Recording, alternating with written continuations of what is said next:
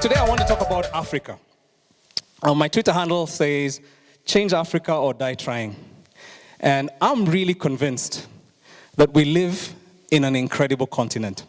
I've had the privilege of traveling across this continent and visiting different countries. And the thing that amazes me is how beautiful this continent is. We live in the richest continent. How many know that we live in the richest continent in the world? In terms of resources, we really are an amazing continent. I mean, I had the privilege of going to UG. I don't know if there are any Ugandans or people who love UG, but let me tell you, Uganda is an amazing country. The best, the sweetest pineapples, mangoes, whatever, pop, you name it. Those guys grow the sweetest fruits. The place is so fertile. They say if you eat a mango today and throw it on the ground and come back next year, you'll find a tree growing, a mango tree. I mean, it's not a lie. I mean, Uganda is an incredible country. They have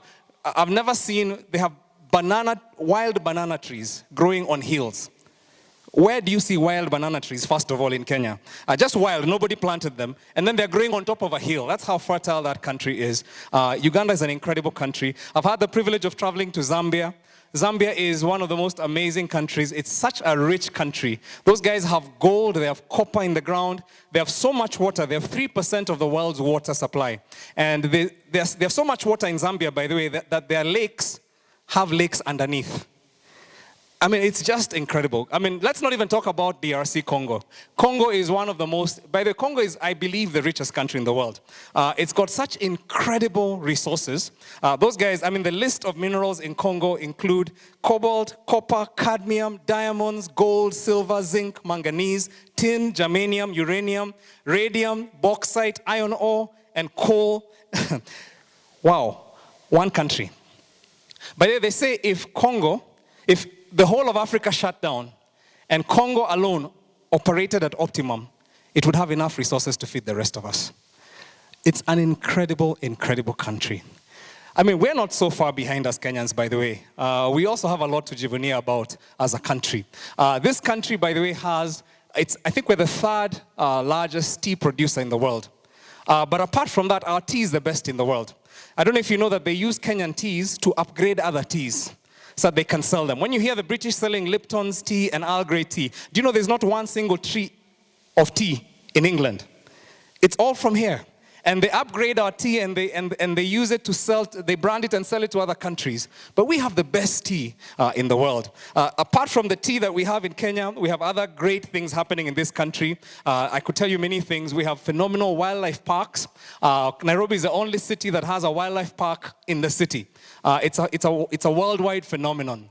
We have an incredible beaches, we have islands, we have impressive waterfalls, we have snow-capped mountains. All in all, is as gifted in terms of just diversity, like this country of ours is. We supply 32% of the world's cut flowers. This little country, by the way, how many of you used to have read Asterix? The little Asterix comics. Some of you who are a little older might remember that. There's this, it's a story about a little village that was so small, but it had so much power. And I really sometimes I think of Kenyans like that. It's like we're such a small country, but inordinately, we have so much power. When you watch the World Athletics Championships, which is the anthem that you hear the whole world listens to, Paka they get bored of. It's a Kenyan national anthem, isn't it? You know, I think Kenyans are so used to it that when our athletes come back from winning gold medals across the world, what do we complain about? Traffic jams. Let me tell you, in Uganda, one person won a gold medal. One. The country shut down. Seriously. I mean, we have such natural talent. We have such amazing talent in this incredible country of ours. Let me say that we've got the best weather in the world in this city. Some of you have lived abroad, you know that. I mean, I don't know how people think of living in another country. Nairobi has the best weather in the world. And when you see expatriates, when their contracts expiring, fighting tooth and nail to stay here, it's not because they want to help the poor Africans. It's because this is a wonderful, wonderful place to live, and they know it. They know it. But you know, the interesting thing is, despite all these huge, great things that we have as Africans, we also are facing some major challenges as Africans. And I think those ones we're pretty familiar with. You know, Congo, the country I spoke about as being the richest in the world, Congo is actually the poorest country in the world when it comes to income. It's a tragedy that the average income, basically the gross national income is $370 per person. I mean, it's the lowest in the world. How can the richest country in the world also have the poorest people in the world? You know, it's interesting that 60% of the world's arable land is in Kenya. 60%, is in Africa. 60% of the world's arable land is in Africa. 40 out of our 54 countries have food insecurity. How is that? We have the world's farms, but we are the ones who are struggling for food. Nobody else is struggling for food except us. I don't know if you know this, but malaria kills 1 million people in the world worldwide, but 90% are in Africa. 90% are in Africa. It's been eradicated in other parts. By the way, there's malaria in other parts of the world. There used to be. But they've just dealt with it. We just haven't dealt with ours. Out of $100, every $100 created, of wealth created in Africa, $65 goes back to the West. It goes back to the West and to the East and to other places. 65. So out of all the money generated here, 65% leaves us. And we're left to fight for that little measly 45% that is left here. Now, it's easy to talk about Africa. Africa is out there. Let me talk about Kenya, because Kenya is what we all know. This is our home. We love this country. Let me say this about Kenya. Kenya has its own major challenges. I mean, one of the interesting challenges that I find I don't understand in Kenya is water shortage. Kenya has enough water. We have enough water as a country to feed or to look after, to provide water for 6 to 7 times our population. In other words, if we tapped the water that we get in this country, we could feed 250 million people easily with that water. We're only 40 million. But here's the interesting thing. We have so much rain in Kenya. In fact, I was reading this. It was just funny. Average rainfall in Kenya is 31 inches of rain. Guess what the driest parts of Kenya get? Okay, let me give you context. Israel gets 5 inches of rain a year. So we get 31 inches average. Guess what the dry parts, the very dry parts of Kenya get? Anybody guess? 10? 6? Yeah, close to Israel. The driest parts of Kenya get 13 inches of rain. Israel grows enough food that it's basically a world major supplier of food, importer of food to the world. In Kenya, 50 years later after independence, people are still dying every year of starvation and drought. We have major problems with energy deficiency. By the way, how many of you ever seen that map of Africa of the world, that has all the continents lit, and then Africa is a black hole?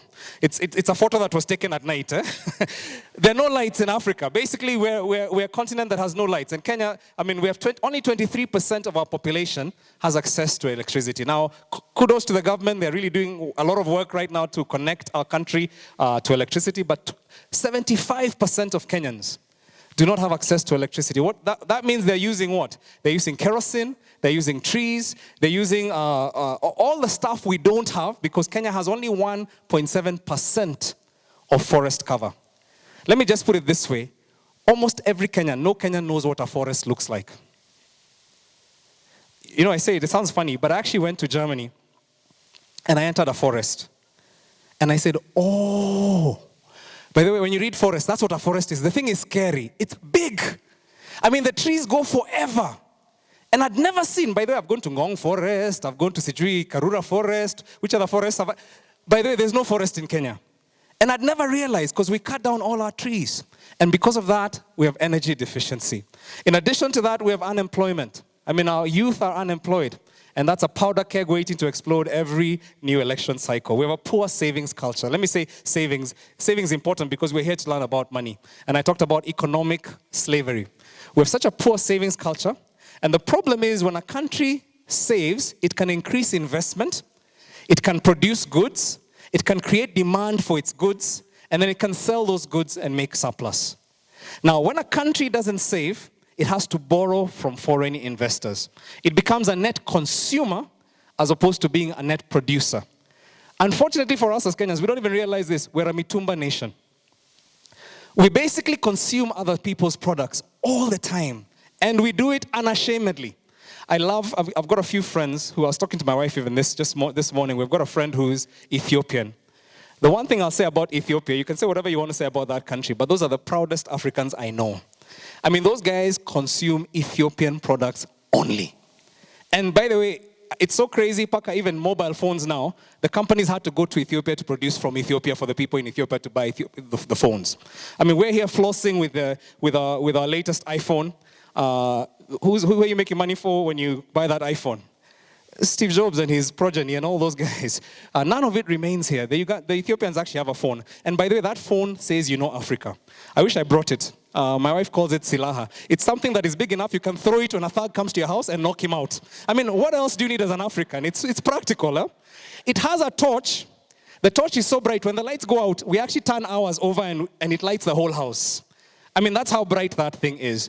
It's just a contextual African phone. I love it. Whenever I see it, I think these are people who have the idea that they can actually be economically emancipated. Now, let me just say this. Why am I talking about Africa? The reason is because I believe that the reason you're here at Centonomy is not just to learn how to make riches for yourself, but because you are supposed to provide solutions for Africa. And I love how Douglas said it. It's about creating solutions. I think one of you said it. It's not about trying to make money. It's about creating solutions. And the amazing thing about it is the more you chase money, the harder it is to find. The more you find solutions to solve, money comes after you. Money comes after you. Let me thank you. Somebody gets it, huh? Let me say this. Washake, I hope I don't put you on the spot here. I don't want to embarrass you in any way, so forgive me in advance. Yeah? My children and I were having a discussion. We like to have discussions. So the minute somebody said how many people have gone through Centonomy, and we know how much people paid, we removed our calculator. And we started calculating. We said, this woman, she didn't set out to make money. She set out to solve a problem. But because she's solving a problem, she will make money. And by the way, I don't believe you've even begun to make money. This thing you're doing is so huge, it needs to go to every African country. Because like I said, we're in 6 African countries. If you think Kenyans are doing badly when it comes to money, oh my goodness. Oh my goodness. Try Uganda. Try Zambia. I mean, let me say, Zambia, they have all that water. Zambia is twice the size of Kenya. All of it is arable. By the way, there's no Mandera in Zambia. There's no place where you have to actually work hard to plant anything. And I told you they have lakes under their lakes. They have 3% of the world's water. Milk costs 3 times the cost that it costs here in Nairobi, in Lusaka. Africans are in dire straits because we've been colonized in our minds. And you're solving a problem, and as you solve it, the resources would follow. So my question to you that I want to give you today, and like I said, I'm going to try and really be brief with this. What problem were you created to solve? What problem were you created to solve? By the way, the problem you are created to solve is very different from the person sitting next to you. This is something I wish Kenyans would understand. Because the problem is, when Kenyans think of entrepreneurship, the first question they ask is, what are people doing? Isn't it? Quails, sour. You sell everything and you jump into those things with all your money because your neighbor made money. And you don't realize maybe your neighbor was solving a problem. And you have no idea what the problem is. What you're looking after is money. And so the question I want to ask is, what is the unique problem that you are created to solve? Because when you begin to discover that unique problem, trust me, money will stop being your problem.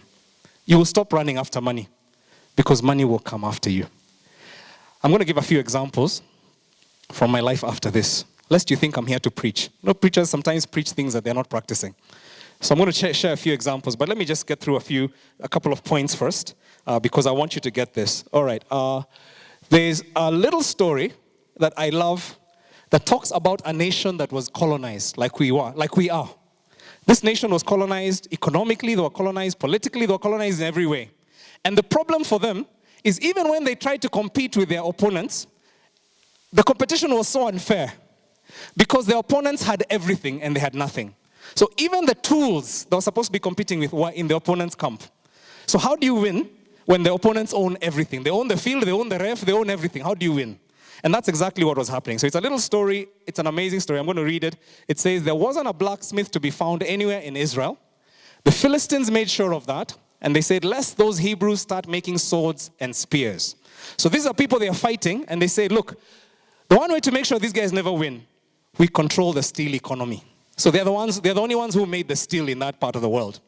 And they say that meant that the Israelites had to go among the Philistines to keep their farm implements, their plowshares, their mattocks, their axes and sickles, sharp and in good repair. They charged a silver coin for the plowshares and mattocks, and half that for the rest. So when the Battle of Michmash, this is where they were fighting, when the Battle of Michmash was joined, there wasn't a sword or spear to be found anywhere in Israel except for Saul, the king, and his son, who were both armed. So think about that. That's so ridiculous. You're going to fight the guys who own the steel. So basically they have the swords, and then the only thing you have to fight is pangas and jembes. And to sharpen the pangas and jembes, you have to go to them. So you're with blunt pangas and jembes, and you're facing them. How will you ever win? How will you ever win? Let me say this. As Africans, we've been fooled. We've been fooled. Because we've been told we are competing globally. And what we don't realize is we have blunt pangas and jembes that are causing us to the place where we never will win this fight. You know, it's interesting. Sometimes I preach in church and I tell people, when you start to understand some of the things the Bible says, you stop thinking of it as opium for the masses or religion. You begin to realize, oh my goodness, there's life there. Because it's telling you, open your eyes. You cannot compete with people who have everything and you have nothing. Something has to change. Let me tell you 3 of the wrong weapons, 3 of the problems we face, the wrong weapons we're fighting with in this global economy. Number one, the 3 wrong weapons. National miseducation. We have a national miseducation system. I don't call it our education system. I call it miseducation. Because I don't think we really educate people to compete on a global stage. Our school system was never developed for our prosperity. Have you ever stopped to think about why the school system was created in this continent?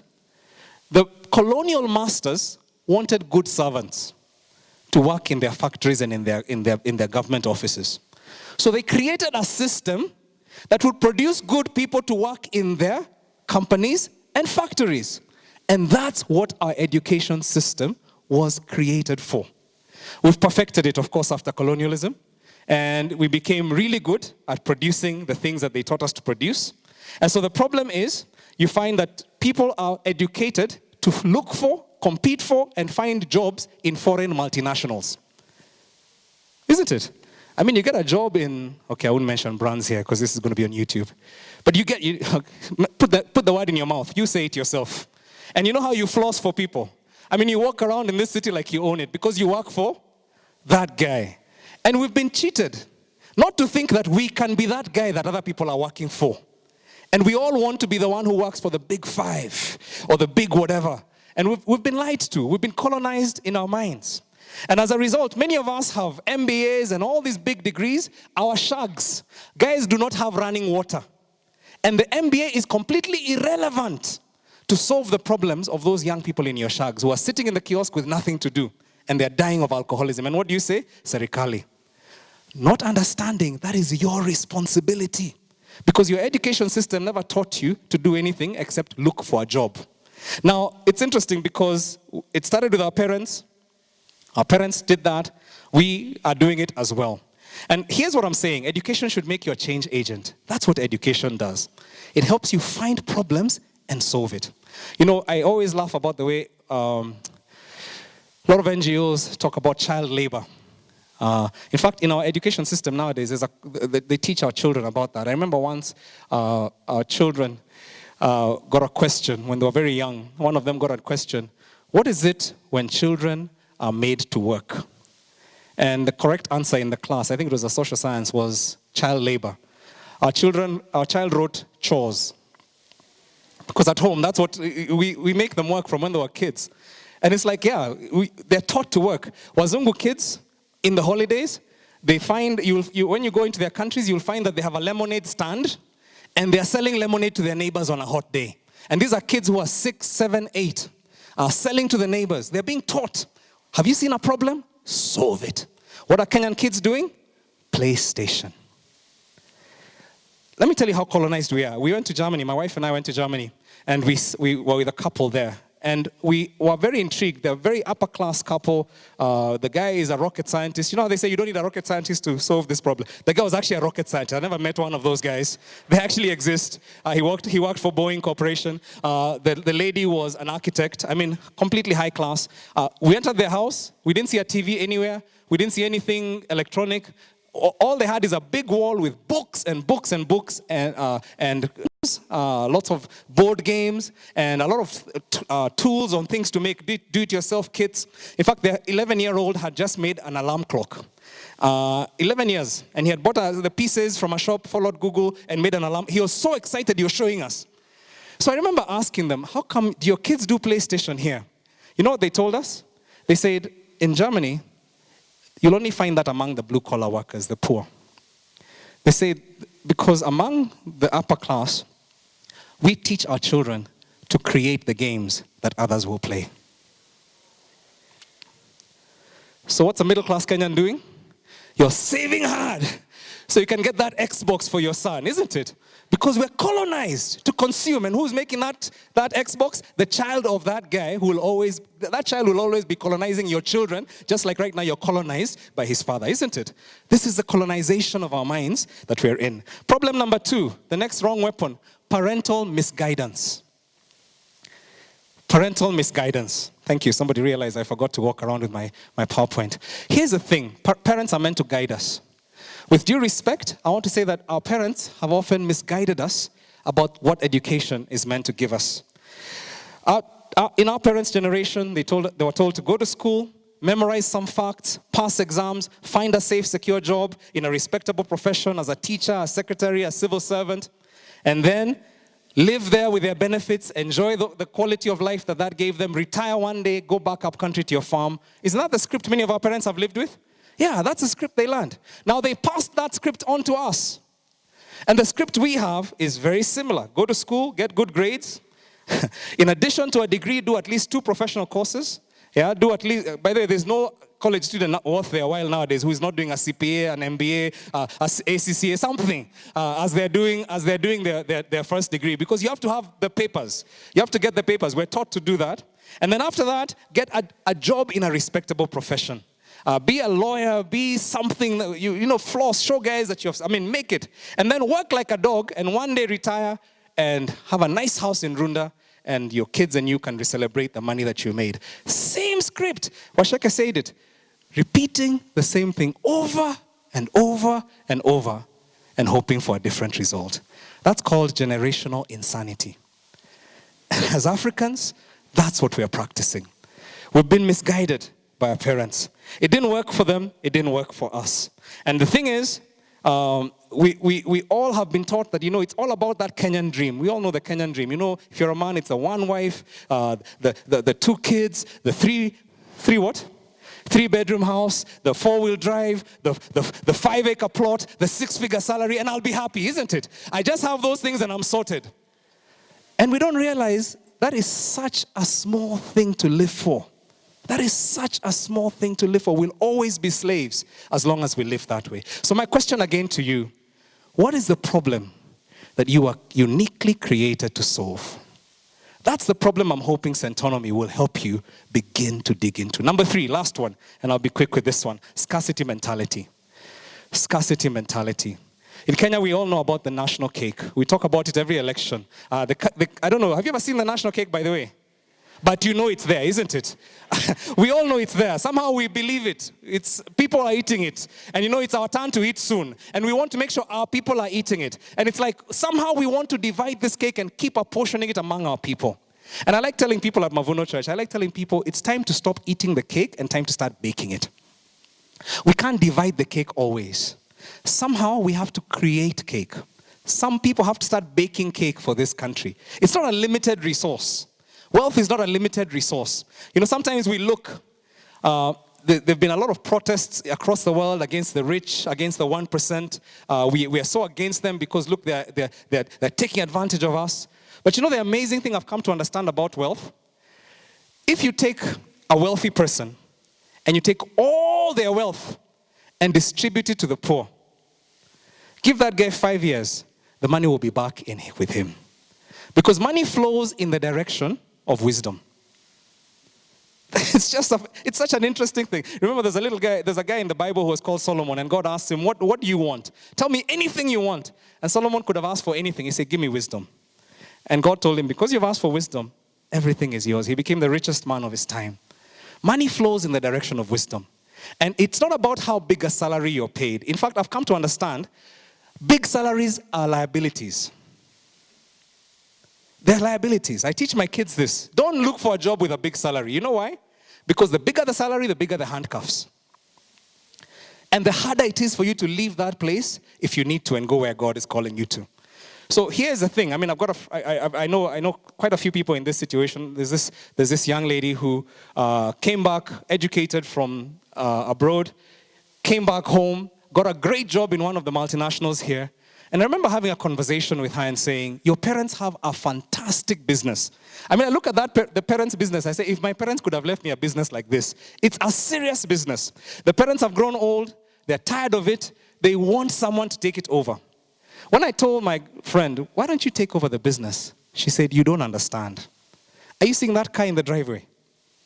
My parents can't afford that car. Are you seeing the clothes that I wear and the makeup I have on? That job they're offering me, I don't even think it has a salary. And she said, you know what? We've talked about it. I know they want me to come and work for them. But oh my goodness, I'm so sorry. I'm so sorry. Let me say this. Africans, we've been deluded. One of our friends, another young lady, I used to do tuition. One of the many hustles Cara and I have done is I used to do tuition for young children when I was doing my master's degree. And I remember one young Chinese girl. Her name was Vivian. And I was teaching her maths. And I asked her, she was 9 years old. I asked Vivian one day, this was in the US, in Los Angeles. And I asked Vivian, what are you doing in Los Angeles? Because I knew the person who was dropping her was not her father. Where do your parents live? She said, I'm Chinese. My parents live in China. So I said, what are you doing here? She said, it's very simple. My parents have a large company. It's based in Shanghai where they live. The company has an ambition to have a global footprint. And the two global headquarters where they want to go are Los Angeles and New York. She said, I'm living in Los Angeles with my uncle and auntie. My brother is in New York. Do you ever think your children will compete against someone like that? Who at 9 years old is being groomed to take over a global business. And you realize she didn't say the business was global yet. She said it's going to be global.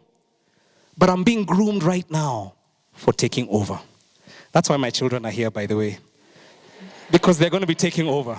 I'm grooming them to take over the things that we're building. So what problem were you created to solve? Let me say this. Kenya needs entrepreneurs and it needs intrapreneurs.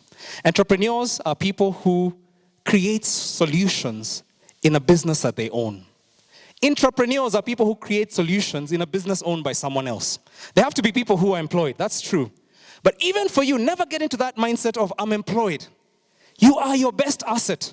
Even when you're working for someone else, create such valuable solutions that person, you create a brand for the solutions that you're creating. And at some point you're going to find, by the way, let me say this, I've come to understand wealth, making real wealth, it's not about getting a deal. I'll say why I say that. Many people think, let me just get one deal. Then if I get that one deal, then I can now live a good life and manage the money well. The problem is, it's the building of wealth that teaches you the discipline of the keeping of wealth. So if you start with 1 million shillings right now, guess where that money is going to end up with? Somebody who has more wisdom than you. It's just a reality. So invest in wisdom. Let me just ask this. Please, if you came here to check this course out, sign up. I'm not even asking because Washuka asked me to say this. You need to sign up because enough Kenyans need this. So really quickly, I'll tell you a couple of stories from us. When we started doing business, when we were college students, University of Nairobi, the university, we were classmates doing BSc biochemistry. Chiromo is where we used to do our classes. And we just hatched business ideas as we walked. We're dating, by the way. So just back to you, Betty, it actually works. That's good conversation for creating a lifelong of marriage. It's not you, it's him. He doesn't belong where you are, all right? So anyway, so we created businesses and we used to find problems. in campus and would solve them. I remember finding that people were looking for good furniture around the university. And before they had expatriate sales, I was the first guy. I started going knocking on Wazungu's doors when I'd see they're leaving. I'd find out, and I'd just go and say, I'll buy your stuff. I'd borrow money, I'd buy the stuff, and then I'd sell it off. And I made a whole ton of money. I remember going to South Africa as a college student. I went to Kenyatta Market, I found all the women. I went to the women's supply shops. I asked them, what do you need and what don't you have? Many of them told me stockings and bras. I said, bus, that's exactly it. Went to South Africa, I remember it was 30,000 shillings. I went to South Africa with 30,000 shillings, came back with 2 suitcases of stockings and bras, and made a fortune. Somebody asked, what was your first salary? I still remember what my first salary was. I used some of that money to buy the couch in our house that we're sitting on right now, that we still use. It was that good quality, and the dishes we use. My kids were asking me, what did you buy? I said, those chairs we sit on. That was what I bought with my first salary. We learned very early in life, as soon as we got married, we started living on one salary. So we've been working for 20 plus years. We've lived on one salary all that time. And the second salary has been for 2 things. We give and we invest. And when you do those 2 things, guess what happens? You have the value of, it's time. Somebody talked about time, the time value. You have time on your hand. 20 years later, guess what? We're at the place where our ambition right now is in the next couple of years, we want to retire. And retire doesn't mean I stop working as a pastor. I love to do it. I don't do it because I'm paid. I enjoy doing what I do. I do it for free. And I want to actually prove that because I'm going to work at Mavuno for free. I'll be volunteer number 1. And in fact, I always, one of the things that we've also committed is we'll always be the biggest givers in our church. And so whenever we challenge people to give, we give more. And that's our desire. And we've been able to give, by God's grace, some good amounts of money to the church. You know Mavuno, it's got some wealthy people. We give more. That's our commitment. We've also been able to invest. I mean, let me tell you, you don't need money to make money. You need wisdom and a good reputation. And so one of our developments, I'll just tell you one, I could tell you many, is a development that we found some great land, somewhere, beautiful, beautiful land, surrounded by forests and river, very close to Nairobi. It was so beautiful. I remember the first time I saw it, I said, if a Muzungu could see this land, you'd be seeing it in magazines and wondering which country that is. And God allowed us to be able to meet the owner of that land. We made him an offer. We had not a single cent between us when we made that offer. He agreed to our offer. We got friends because of our reputation. We got friends and said, we have this beautiful opportunity if you're willing to invest in it. Our friends invested in our opportunity.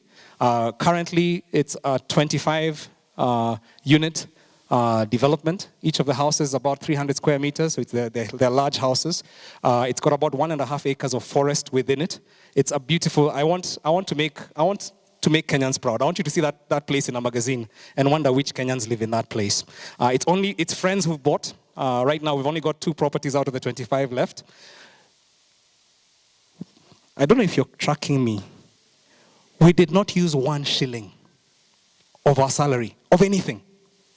Currently, that development is valued at about 1 billion shillings. Okay, this is when you just let the breath go. Let me bust one myth. Oshuk, I know I need to finish. Let me bust one myth. Many people say, if you want to make money, just start a church. Hustle people. People will give you money. If you're thinking about that, let me just save you the pain. It's the hardest thing you can ever do to start a church. It's hard. I always say, Bob Collymore, if he wanted to fire all his employees, he can fire them tomorrow and start again. When you're leading a church, you're basically leading at a place where everybody around you is a volunteer. They come because they want to come. It's not something I'd recommend for the faint of heart. And that's why I don't think the church is what will ever make me rich. And I tell my people at church, I teach them how to make resource. Because I say what you need is wisdom, God's wisdom, and the value of time. When you have those 2 things, you can do anything. Now, Centonomy is going to teach you that. Hey, this is when you applaud. That's an awesome thing. It's going to teach you how to do that. So, like I say, that's just one of the things my wife and I are doing. We've had the privilege of having other things. Part of why we do this is because we believe Africa needs a different model. even of church. That we must create churches where pastors are not seen as people who gain from the church, but are seen as people who give to the church. And that's why we've done this. By the way, out of that particular development, we're probably going to end up giving a total of maybe 15 million shillings to Mavuno Church as a couple, just the two of us, to the work of God in that place. So I just want to say, why am I saying this? I don't want to boast in any way. The reason I'm saying this is because there's somebody who's sitting here who has so much potential and talent, and solutions are locked up in you. And all you're thinking about is, when's the next hustle? How do I get safe? How do I get rich? And I want to tell you this. There's only 10% of Kenya that has the education level. In fact, it's much less than 10% that has the education level of the people sitting in this room. Do you believe me? Yeah. There's only 10% of Kenyans who can track along these conversations that we've had today as easily as you have. And the commitment and the belief I have for every one of us is that the Bible says, to whom much is given, much is expected. I believe that every one of us should determine that in our lifetime we will get to a place where we employ at least 10 people and pull them out of poverty. Because we're not just creating for ourselves, we're solving problems for others. Imagine if that could happen. Imagine if every single person who leaves this room could employ 10 other Kenyans and pull them out of poverty. And you make them wealthy. Imagine if that could be. By the way, that's one of the commitments my wife and I have. And right now we've got quite a few people that we're pulling out. We're educating them. Because we don't just want to live for ourselves. We want to live to provide solutions for this continent. I believe, and I have so much faith, that I live in the generation that will see Africa stop being called the continent of darkness and become the continent of light. I believe that in this generation, Africa will stop being a recipient continent, always begging, and become a donor continent. Somebody needs to believe that with me. And I believe it'll only happen if people like yourselves get out of bed on a Saturday and come to a place like this and learn to throw off the shackles of economic colonialism and own your means of production and use them to liberate this continent. God bless you.